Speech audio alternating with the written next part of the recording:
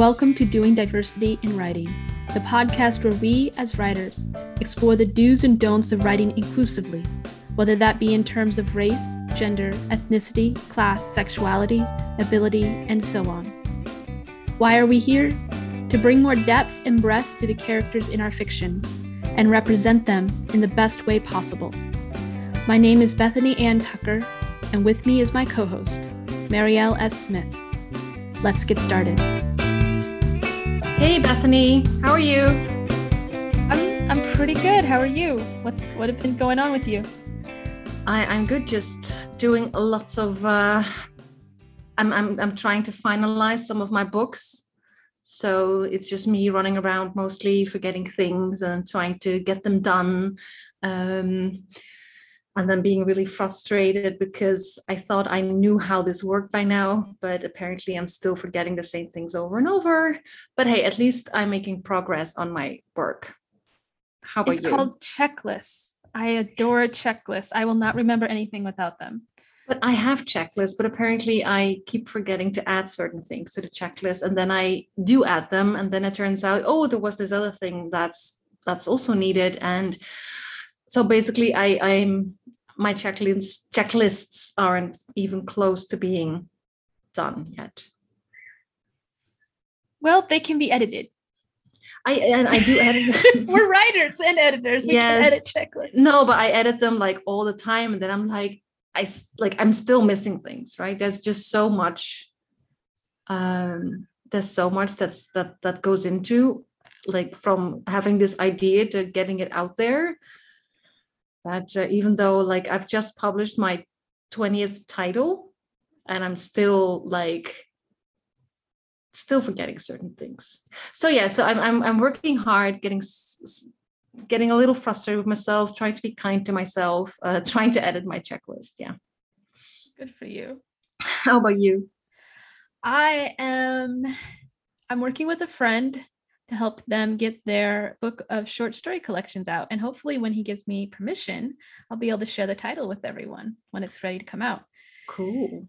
Yeah, no, I was his developmental editor, and then he decided to go indie.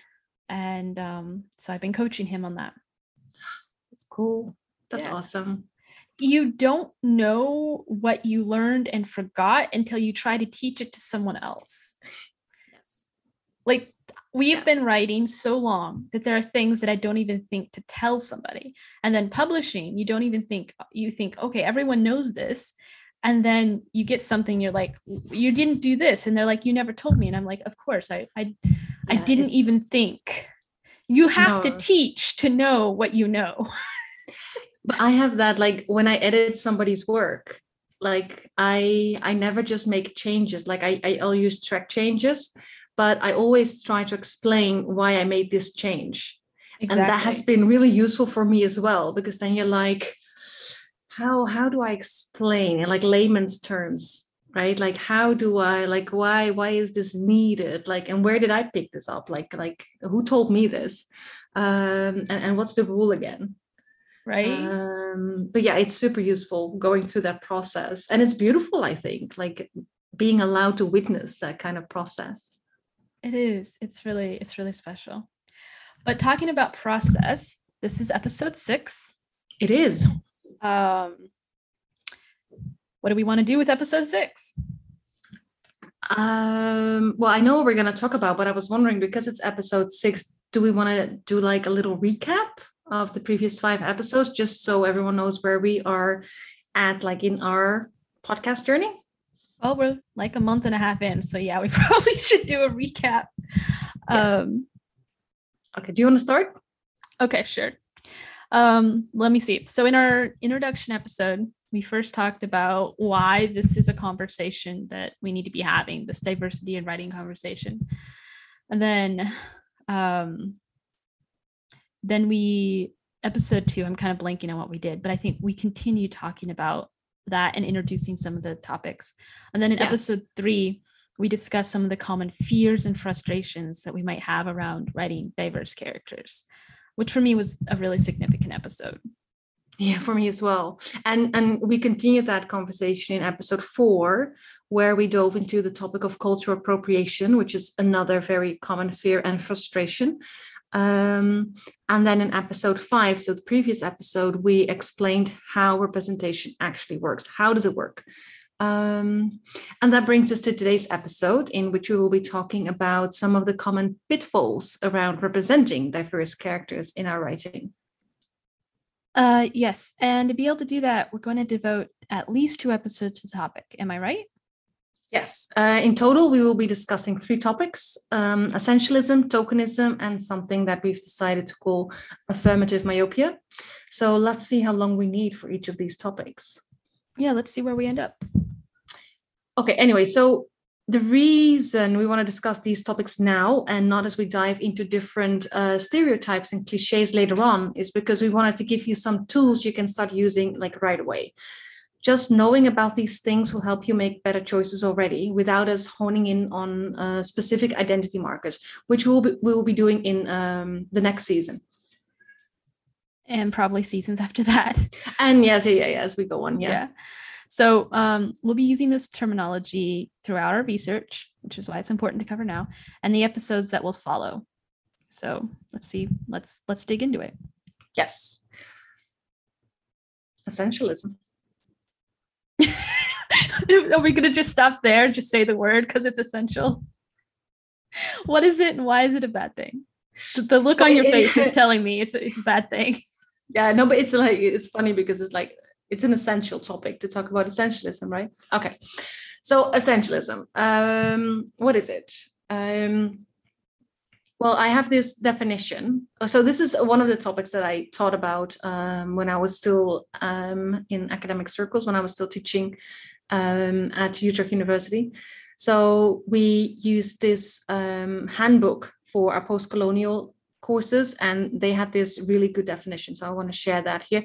The book is called Post-Colonial Studies, The Key Concepts, and it's by Bill Ashcroft, Garrett Griffiths, and Helen Tiffin. So I got the book when I was still a student, and as a teacher, I still use it. So here's how they describe essentialism. And yes, it is a bad thing. So here's the quote. Essentialism is the assumption that groups, categories, or classes of objects have one or several defining features exclusive to all members of that category.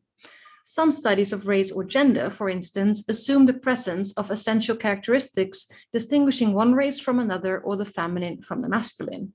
End of quote. So that's why it's called essentialism, because it assumes that there's a certain essence to groups or people or categories or classes of objects. Yeah. It's the belief, and many people hold this true still, that some human traits are biologically determined. No matter how often it has been proven that most human traits, if not all, are actually culturally determined. Which means that they're not ingrained in our DNA. They're not. So there's nothing in a woman's DNA that makes her a better caretaker than a man, right? And there's also nothing in a man's DNA that makes him better suited to put food on the table or otherwise provide for his family, right? And I'm actually a little scared saying this out loud while we're recording because there are so many people who still believe this without question. Just say it, girl. Just say it. But I guess we believe this because we're told this over and over, and it's demonstrated for us in many ways. So this is how we always did it. The women stayed at home and in their huts, into the caves, gathering berries, taking care of the offspring, while men went out and hunt. That's what we're told. This is the way it's always been. Yes, and this is a story. Yeah, this is the but. This is a story that we're still being told, and the but is that this is not even a true story. Right? No, the story that we've weaved around our hunters and gatherer ancestors, it's false. And now I really feel like I need to run for cover because I'm going to hurt so many people's beliefs by just saying this. But by now, we know that hunting wasn't exclusive to men, right? They found plenty of proof that women hunted as well. And we also now know that most of the food they had on a daily basis wasn't meat. It was the stuff that the women gathered. Yes, occasionally the men who were fit to hunt, and including the women who were fit to hunt, they added some meat to the diet. but only when there was something to hunt. So it depended on the seasons and where they were. And when the men weren't hunting, they were gathering food with their womenfolk. They weren't just lazing about waiting for some bison or whatever they hunted to show up, right? So the story itself is false, and we know that by now. It's been proven that this is not. It is a story. That's it. It's not a. It's a story with a political agenda, but if I start on that, we won't get off this recording for hours. So in that same vein, just as an example, I'm going to say that we can also say that there's nothing in a gay man's DNA that makes him effeminate or flamboyant either. And I'm thinking of all my LGBT friends that are going to start screaming. So yeah. Yeah, but you're right. There's no one saying, right, that this type of gay man doesn't exist, right? Yes. There are effeminate and flamboyant gay men. Nobody's saying that they aren't, right? But there are so many more examples, and I know these from fiction, and I know this from real life.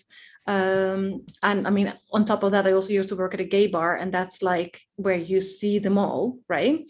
So I know that there are so many types of gay men, and only one type is the effeminate or the flamboyant gay type. And I can't help but think it's almost as if the exception in real life is often the rule in many fictional worlds. Well, if that makes sense. Yes, there are certain things that become idealized in fiction because it's fun to read or write about, according to some people. Mm-hmm. Yeah. So I would go on to give another example. Just because you're Asian or have Asian heritage doesn't automatically make you have a higher IQ or super good at math. I taught in Asia. I can tell you this for sure. Yes. And likewise, when we talk about Asia, Asian women are not obedient by nature. There is something that is just part of Western culture that we think that women from the so-called Orient are obedient by nature. Oh my gosh, there was a mob of grandmothers, all these women were over 50 by a lot, that went after the mayor right next to where I was living in Guangzhou with butcher knives because he was telling them to turn their music off at night. They were so not gonna be listening to him. So I guess we can say there was nothing in their DNA either that turned them into sort of obedient, self-sacrificing housewives. Oh, they were badasses. It's almost like this is all nurture and not nature. To some extent, or the forces at play to force you to become something that other people want you to be, or you think is going to be desirable or helpful for you to be. But that is a whole nother topic. I'll just throw out one more example. Black people aren't genetically inclined to always be lazy. Yes, and neither are they exceptionally prone to violent or hypersexual behavior just because they're Black. It's not in the DNA. That's not a thing. No. Yeah. So now that we got that off our chest, and I know we're both shutting ourselves up because we need to move on. I can talk about this forever. No, we're moving on. Yes. We got to talk about writing. Yes. But let's dissect what makes essentialism problematic in particular. Because I mean the examples that we've just shared, right? That's it's clearly a problem. If this is just the way you write these people, that's problematic. But why essentialism in and of itself is problematic is because if we believe that people are determined by their biological makeup, what we're saying basically is that the way the world functions and our positions and situations within that world, they can't really be changed because they're based on nature and not on nurture.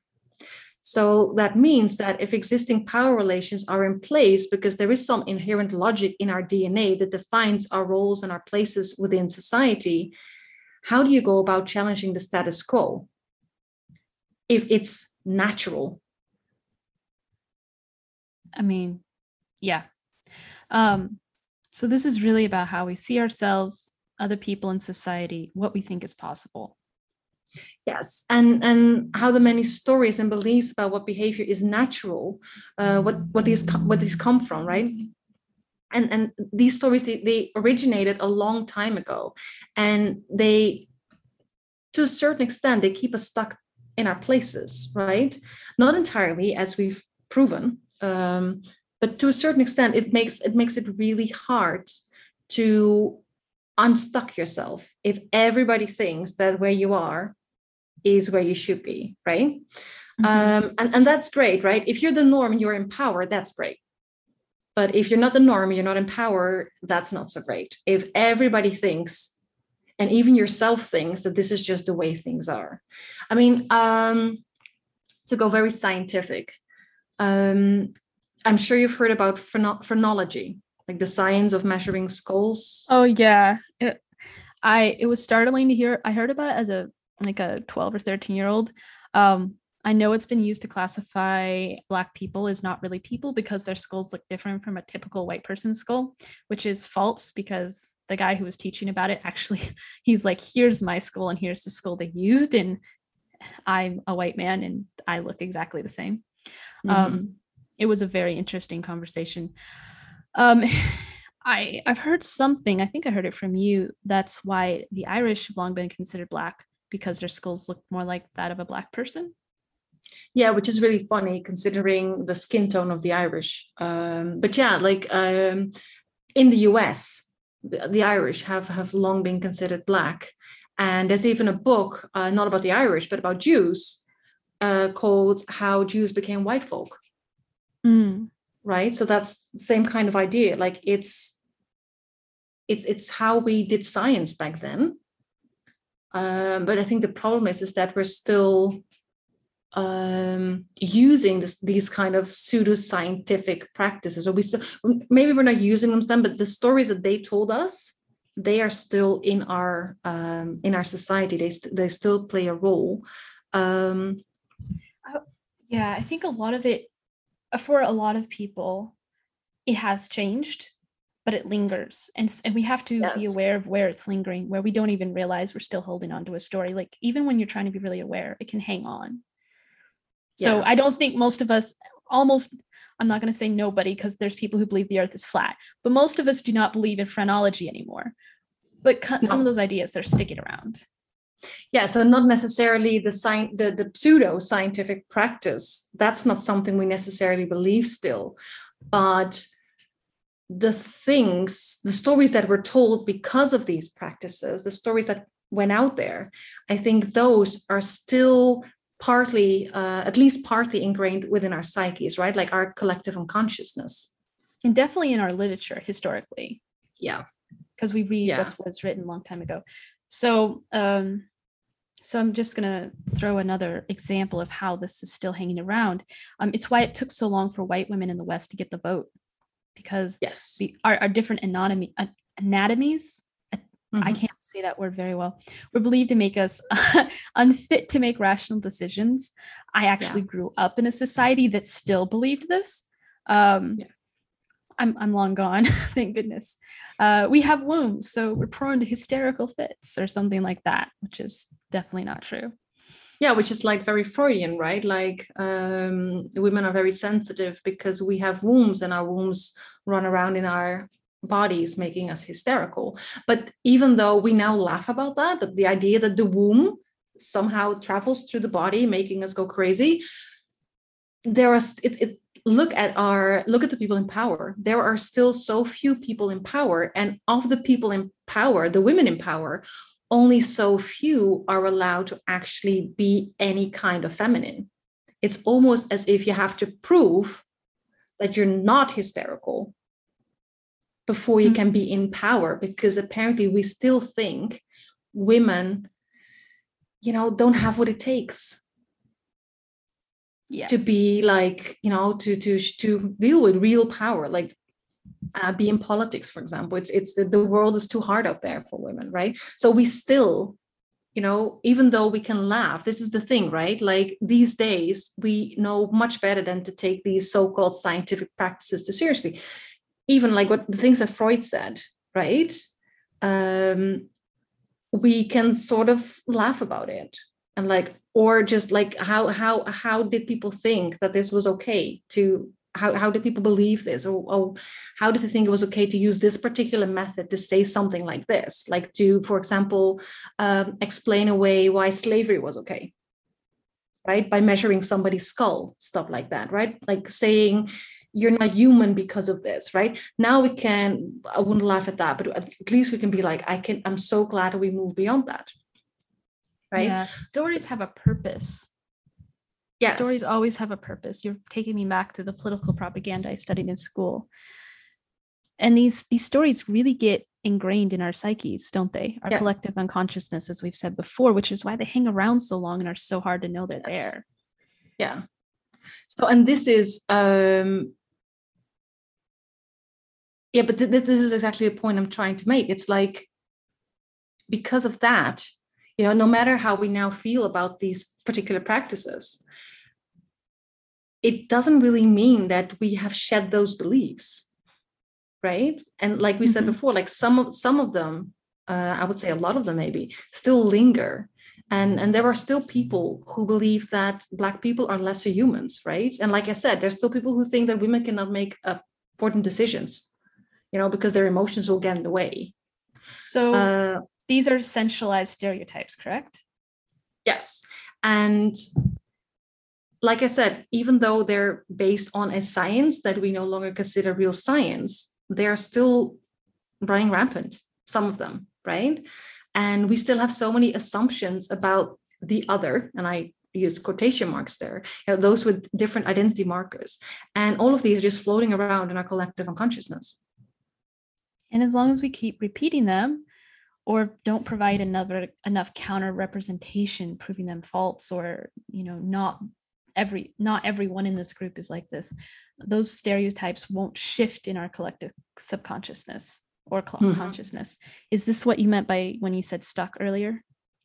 Yeah, I did. Like, as long as we believe that biology is destiny and we portray our characters in such an essentialist way, we basically sentence them to a set of traits that they won't be able to overcome. Unless they transcend their nature? Yes. And, that then causes a rupture, right? Because if they are not that, if they don't possess this or that quality, or if they do, then who are they? Because apparently they're going against something that's natural inside of them. This is something that we hear all the time. You may have heard this. You're pretty tech savvy for a woman. You look normal for X, Y, and Z, whatever you are. Yeah, or you're like really hardworking for a Black guy, or you don't look. I get you don't look like a lesbian a lot, for example, but also I was recently in the Netherlands and I ran into an old colleague, and he always got, "You're pretty chill for a Muslim." Oh, that's infuriating. That's cute, right? But then again, like, you're pretty feisty for an Asian woman, like the grandmothers you were talking about, right? Oh my gosh. Yeah. They would take that town down. Yeah. But those are the stereotypes. Yeah. So, just going back to my notes here to remember, although it depends on how ingrained a stereotype is, just how many of these exceptions do you need before you start questioning this collective unconsciousness? How many times as a person do you need to see something that doesn't match before you go, oh, maybe it's not that?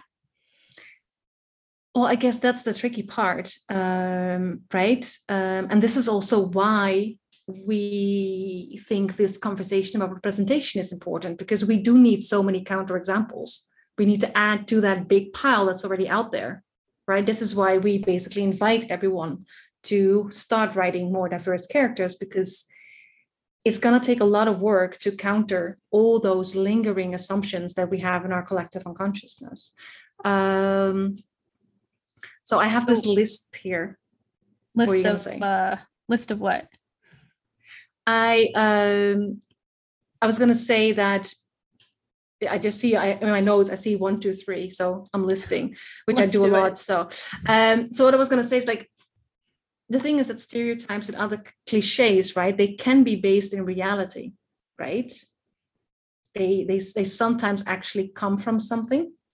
right? Stereotypes usually come from something. It's just what's the story around what that something is and how was it used?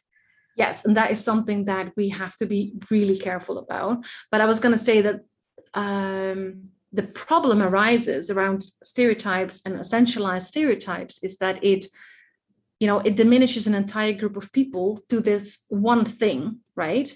And it uses this one trait to differentiate between this group and others, right? This is when it becomes a problem.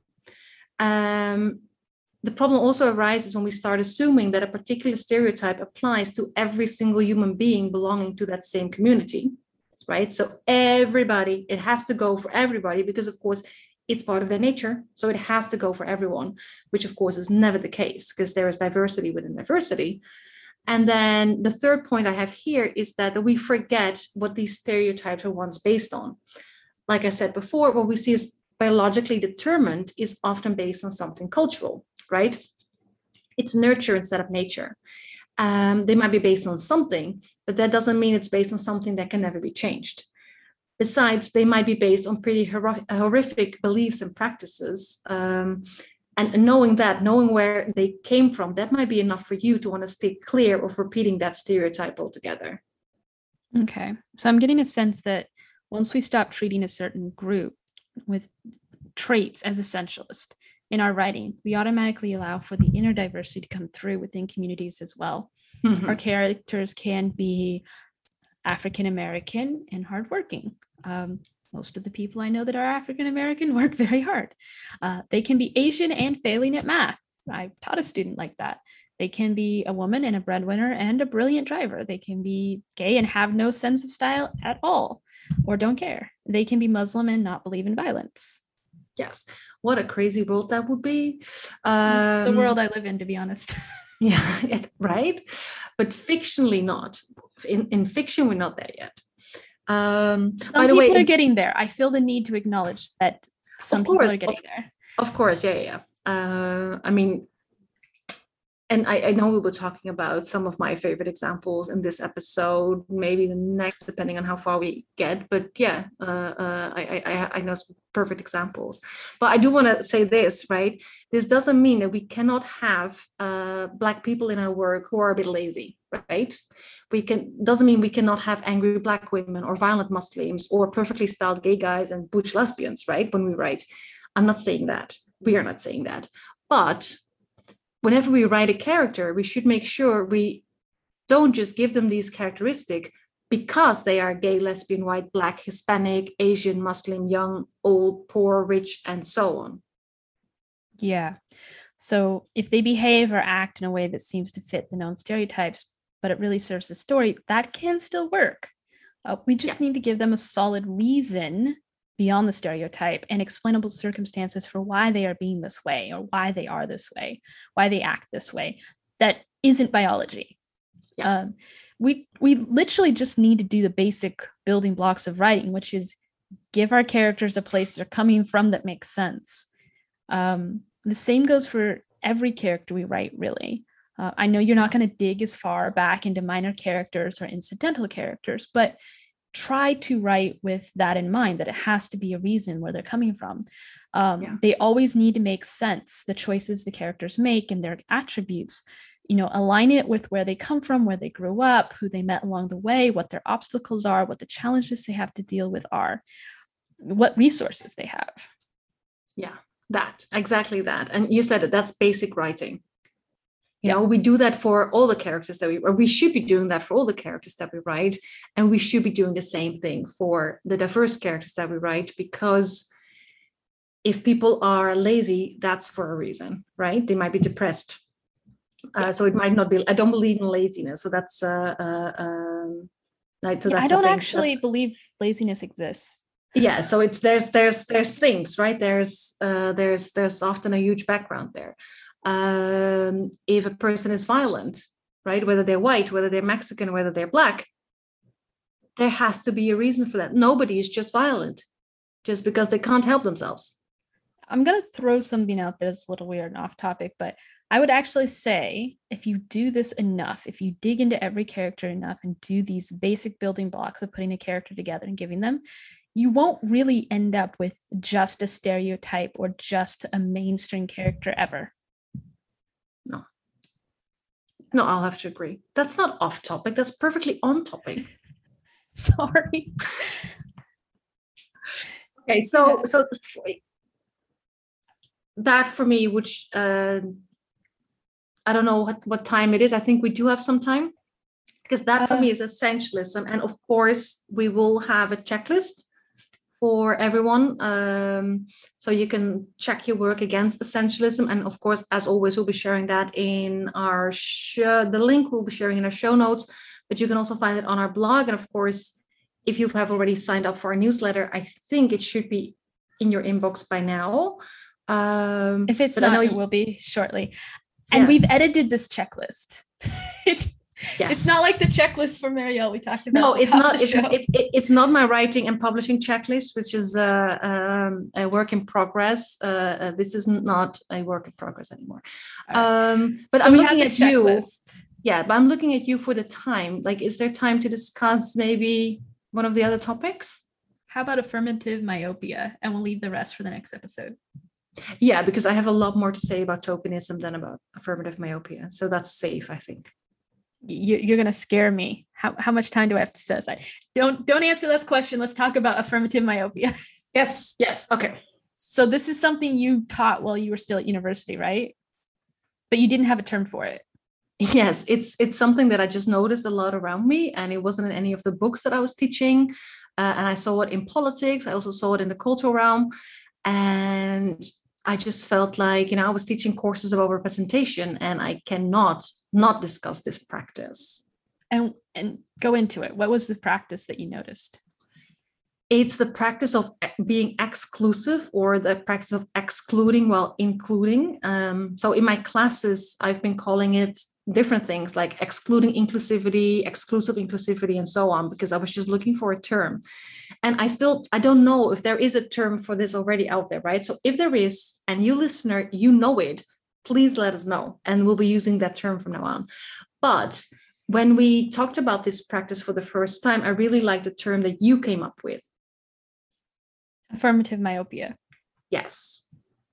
So What is that for us? What does it mean to exclude while including? Break it down.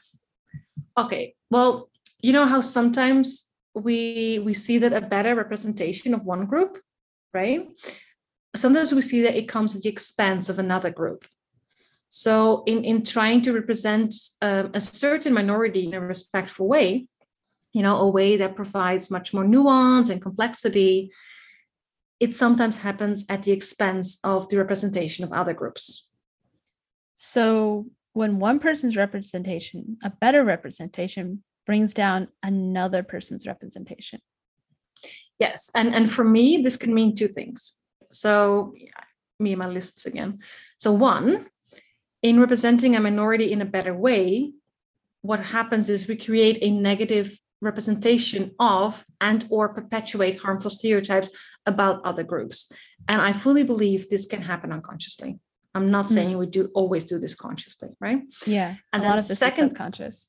Yeah. And then secondly, what it can mean is that in giving a platform to one minority, we exclude others from it. So by giving the stage to one minority, we kick off other groups that also belong there.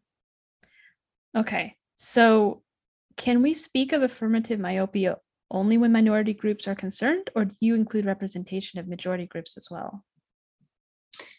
I would include the representations of majority groups as well. And I'm sure that people will disagree with me about that, but that's really just part of my worldview. I mean, I want you to explain what I also say I would agree, because here as a white woman in that identity, I'm in the majority group, but when I've lived other places, other people had the majority power, and I definitely did not. So would you care to explain this more? Yes. So let's add my very utopian philosophy here. How am I gonna say this? Okay. When we purposefully try to elevate minority voices in our work, right? That's usually for a reason. We want to give the floor to characters who aren't represented in the best possible way thus far.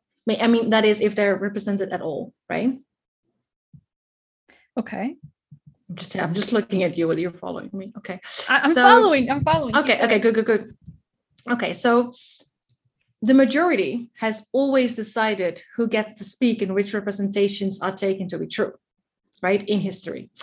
And I don't think I'm saying anything shocking when I say that the majority has represented itself positively at the expense of the minority for ages, right? It's what enabled them to stay in power all this time, right? Like if you as a majority decide if this is your skull size, you're not really human, so you need to work for us for free in horrible circumstances, that's what enables you to stay in power.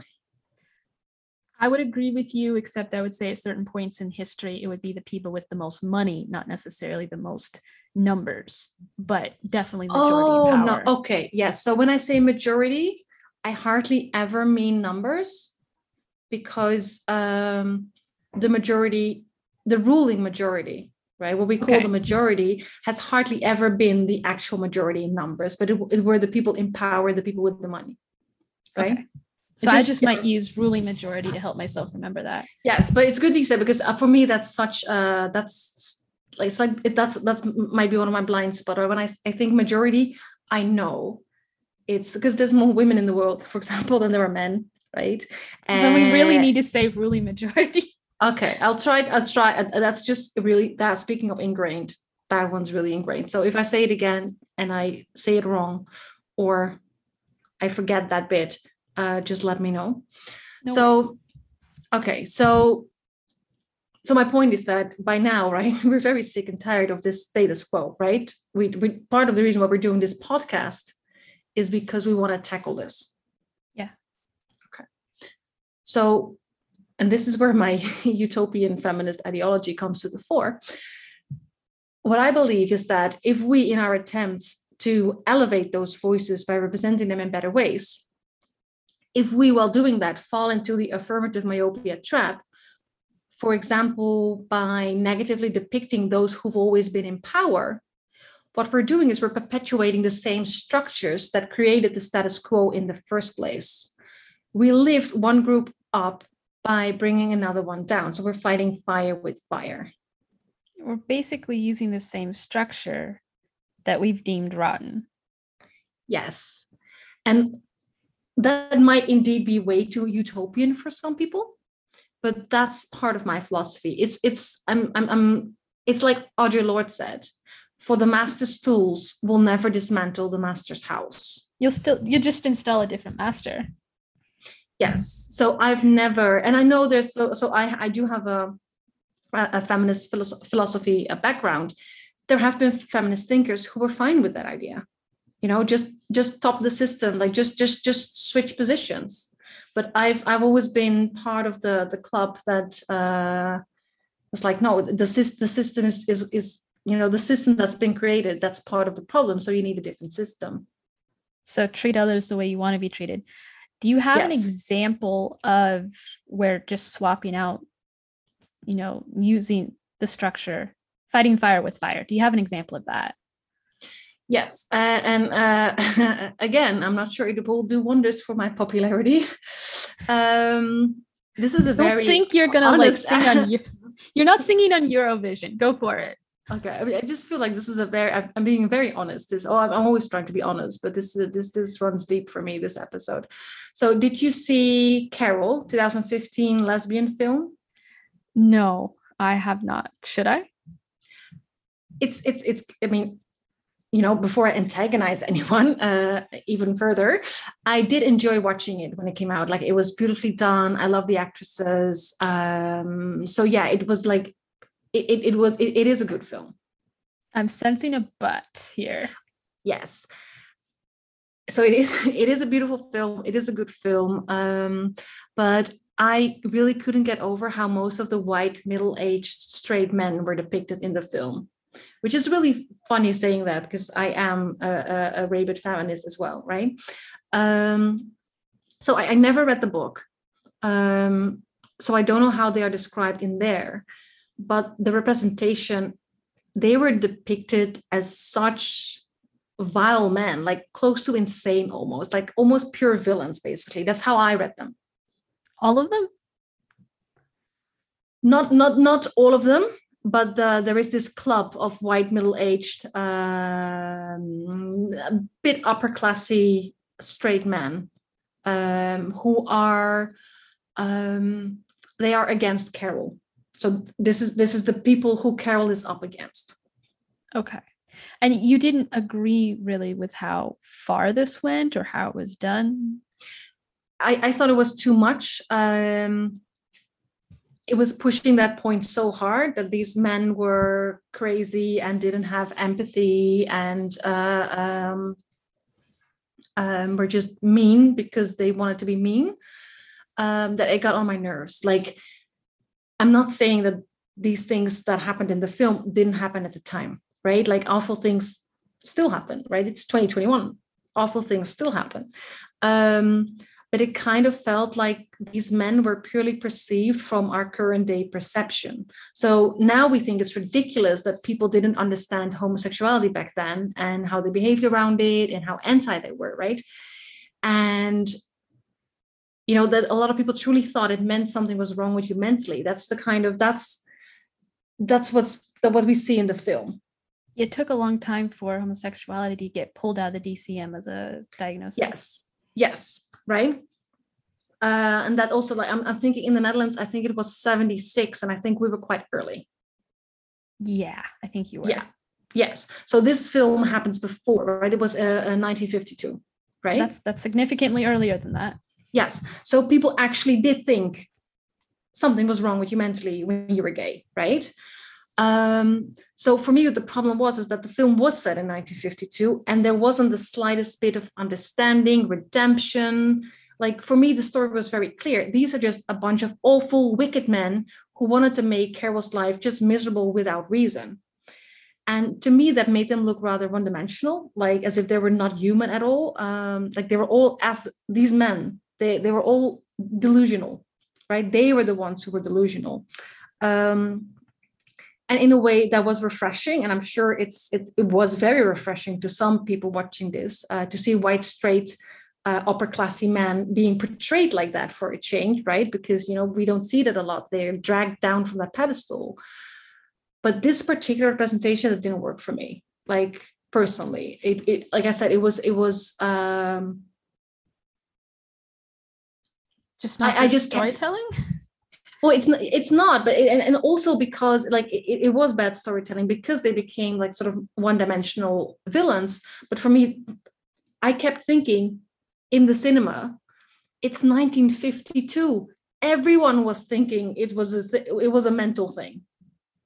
So I would say, if I was developmental editing a book like this, I'd say it's just bad villain writing. Again, I'm not going to judge too harshly because I haven't seen the film. But villains always have to have their reasons. Yes. They are the hero of their own story. They believe in what they are doing. There are ways to show clash and the fear that the villain has and why they're doing what they're doing. Personally, I mean, it makes it the story so much more real and significant for me when all of those pieces are in play. For example, my grandmother, she says a lot of racist things about people who frighten her. And I understand what drives her. And while I don't agree with what she says, and I'm not saying she's a villain, but I'm saying she could be the villain in someone's story if she says something like what she says to me in front of them. Yeah. And she knows I don't agree with her. I'm just going to throw that out there. We're still close. We still talk. But going back to your point, I do agree with the sentiment. Brushing everyone in a group, even a villain group, with the same brush is not helpful. It doesn't add the depth. So I would say, like, why are they doing it? Which actually adds more interest to the story. If you go into like the whole social aspect of why these men think what they do, I think it would show that what Carol's up against. It's much more than just a club of mean men. And this is the thing. So one of the ones is her husband, right? So I'm like, yes, the husband has good reason to not be a fan of the fact that his wife is actually a lesbian. Right? That makes all the sense to me. But show that pain, right? Okay. And I feel that they only showed how how bitter he became, right? And how mean he became because of that. And I'm like, do something with that. Like, but maybe not what he lost, what he went through, the pain of losing his wife. Yeah. So now it kind of felt like he was bitter without an explanation, just because he's a mean old white dude. So going back to affirmative myopia, the second point you mentioned, the excluding of a certain group when portraying some other groups in a better way. Can we go back to that for a minute? Sure. I'm guessing you want an example there too. I always want examples. Give them to me, please. Okay. So the second point was when you exclude, like I said, like when you build a stage for a certain group, and then you exclude the people who should also be on that stage, right?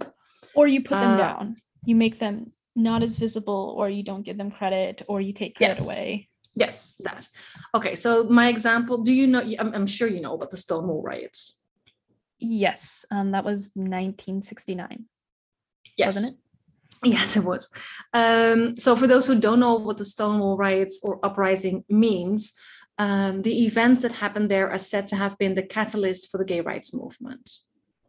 So the event, it was one event that became others, was demonstrations by members of the gay community. I would actually say more than the gay community.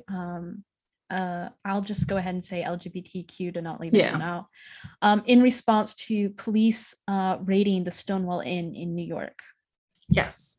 So in 2015, the film Stonewall came out, and it depicted these events, right? And the film received criticism even before officially hitting the theaters, because the protagonist of this film is Danny Winters, who is a white cis hetero gay guy from a small town who flees to New York, and then becomes part of that community. And in the film, Danny is the one throwing the legendary first brick of the Stonewall riots. I'm just gonna put my hand up here. Cis hetero gay. That doesn't make sense to me in my head. I meant cis, just cis. Sorry. Okay, I thought I misheard or something. I was just no. That's just I say cis hetero so often. I must have slipped there. No, so he was cisgendered. Cisgender. Yeah, that's what. Cisgender and gay. That's what I meant. Thank you. No worries. But I thought that Marsha P. Johnson, if a rock was thrown, that they were credited with that. But it has been up for debate. Yeah, it has been. But yeah, Marsha P. Johnson is definitely credited for throwing that first legendary brick, but so is Sylvia Rivera. And like, if a brick was thrown, right? Like there's people that who is said up for brick. debate. Yeah. So apparently Marsha P. Johnson has always denied throwing any brick. I've heard that. So in the film, just to be clear, a brick was thrown, and it was thrown by a white cis gay guy. Yes. Well, those credited for it, if a brick was thrown, are anything but. Sylvia Rivera was a Latina American drag queen, and Marsha P. Johnson, an American drag queen of color. And some call Johnson a transgender woman, but the last thing I've read, that's up for debate as well. And apparently Johnson never actually referred to themselves as transgender. Just wanted to make that clear. Okay. Yeah. So because of this, and because who the filmmakers chose to portray as the lead character throwing the brick in the film and kind of lighting it off, the movie received criticism, from what I've heard, even before it came to theater. Yes. Like many LGBTQAI plus rights activists, right, including those who were actually at the riots, they spoke out against it. Some people called it yet another attempt at whitewashing history by inadequately showing the diversity of the people who participated in the riots. Others pointed out that the lead wasn't just white, but he also acted too straight to represent the members of the Stonewall community. So even though he was gay. So very homonormative. So of course, there's also the fact that the actor who played Danny Winters isn't gay either. And that was all part of the criticism that the film received before it came out. Okay, I see. So there are two things going on here. Having the brick thrown by a white cisgender man whitewashes the diversity of the community itself. Yeah. And with him being criticized for acting too straight, you could say it's cis-washed. That's not a term I use very often, but I'll use it here. It cis-washed that particular moment in history. It did, because if a brick was thrown, it was thrown by one person of of the two, color. First of all, that, and by people who wore drag. Ah, yes, that Yeah. too. Yeah. So for me, go ahead. I was going to say, for me, this is why affirmative myopia applies here too, right? Because it made part of the community present, which was a very, very diverse community. It represented in a great light a certain section of that community, but it did so at the expense of those who are not cisgender and or not white. So literally an attempt to alter history, or at least our memory of history. Yes. So if you intend to be inclusive of certain minorities, what you need to make sure is that you're not doing it at the expense of others. Make sure you're not representing one minority in a better way by representing another more negatively, even if that other group is the majority, I would say. But like I said, I'm sure there's people who won't agree with that. But yeah, also try not to give space to one minority by excluding another altogether. Because that could be a waste of good intentions. It definitely would, yeah. I mean, I would say that don't let this stop you from trying. No. I'm just going to repeat that. We should probably say that every single episode. Don't let this stop you from trying, but really think about what you're doing. And I guess that's all for today. I mean, we have gone pretty long. Yes, I think we're done. And this is why we have another checklist. Also so for two. This, yes, we have two checklists this episode, but because we want you to keep trying. And the reason why we're doing is not to scare you. The reason we're talking about these things is so that you know what to look out for when you're doing it, right? Yeah. It's so you can diagnose your own work and fix anything that needs fixing. Yeah. So find the checklist on our blog, on our website at representationmatters.art. Or if you signed up for our newsletter, it should be in your inbox already or shortly. Yes. Right. So I will talk to you next week, and we will be talking about tokenism then. Exciting. All right. So we'll have to dig into that one. I will talk to you next week as well. Bye. Bye. Hi, everyone. It's Mariella. Are you tired of getting in your own way and not having a sustainable writing practice? Then the 52 Weeks of Writing Author Journal and Planner is for you. 52 Weeks of Writing makes you plan, track, reflect on, and improve your progress and goals an entire year long. It gets you to unravel the truth about why you aren't where you want to be, and it keeps you writing through weekly thought-provoking quotes and prompts. 52 Weeks of Writing brings together every lesson I have learned over the past few years as a writer and a writing coach. Wary as I am of comparisonitis and unhealthy competition, I designed this undated author journal and planner to help writers develop a practice that honors their own needs and desires. If you're ready to become the writer you were always meant to be, go to mswordsmith.nl/journal and order your copy today.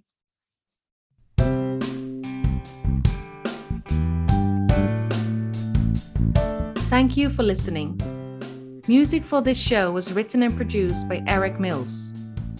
If you want to join the conversation, fill out our writer and reader questionnaires. Both can be found in the show notes and on our website, representationmatters.art. That's .art. If you want to be the first to hear when a new episode comes out, sign up to our newsletter. And if you found this helpful, please rate and review on your favorite podcast app to help other writers find us too.